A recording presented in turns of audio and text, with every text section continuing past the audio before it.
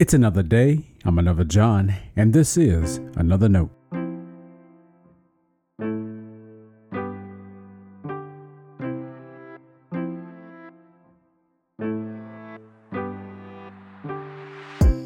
Today's edition of Another Note is titled, You Can't Hurry God. Our scripture reference today is James chapter 5, verses 7 through 11. As always, may the Lord add a blessing to the reading and hearing of His holy word.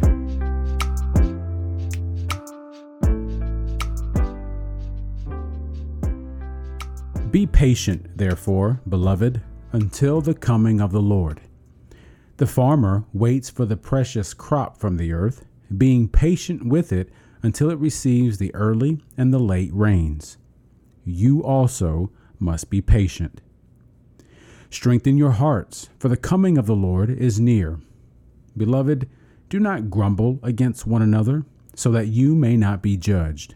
See, the judge is standing at the doors. As an example of suffering and patience, beloved, take the prophets who spoke in the name of the Lord. Indeed, we call blessed those who showed endurance. You have heard of the endurance of Job, and you have seen the purpose of the Lord, how the Lord is compassionate and merciful. This is the word of our Lord. Thanks be to God.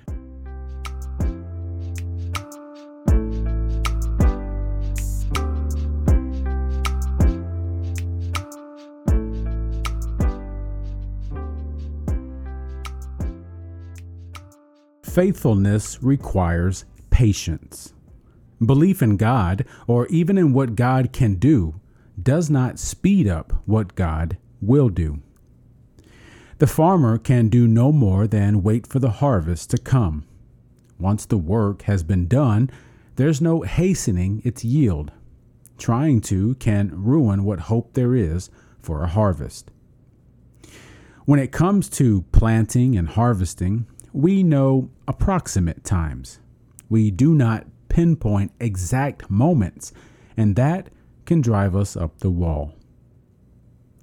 I agree with the person who said pastors should learn more from farmers than CEOs. The only way to lead a congregation without patience is through control, and that does not benefit anyone. It actually creates harm. Farmers don't control their work. Instead, they work with wisdom and diligence, trusting God for what comes next. Pastors should not seek to control those under their care. They should do the hard work of praying for their church more than anyone else, trusting what God will do. All Christians would do well to learn patience too. We all need to give up our desire for control. Our hyper planning and arranging are often our mistrust of God disguised. If the church leans too much on CEO models, that disguise may get rewarded, but it does not offer spiritual depth. It is when we learn to wait with patience that we truly put our lives in the hands of God. But what are we waiting for? Ultimately, we're waiting for the coming of the Lord.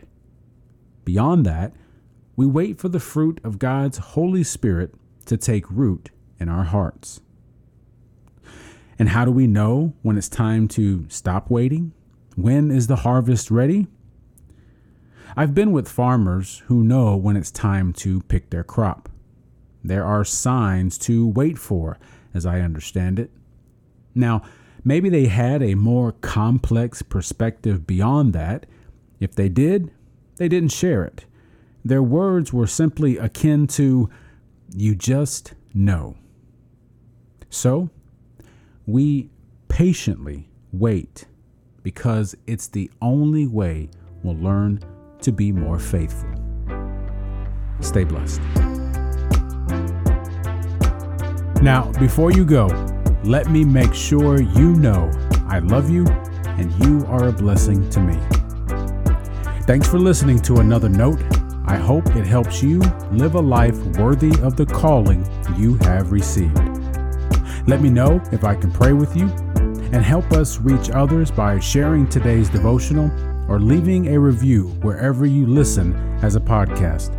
And finally, make sure to check out the website at anotherjohn.com. God be with you.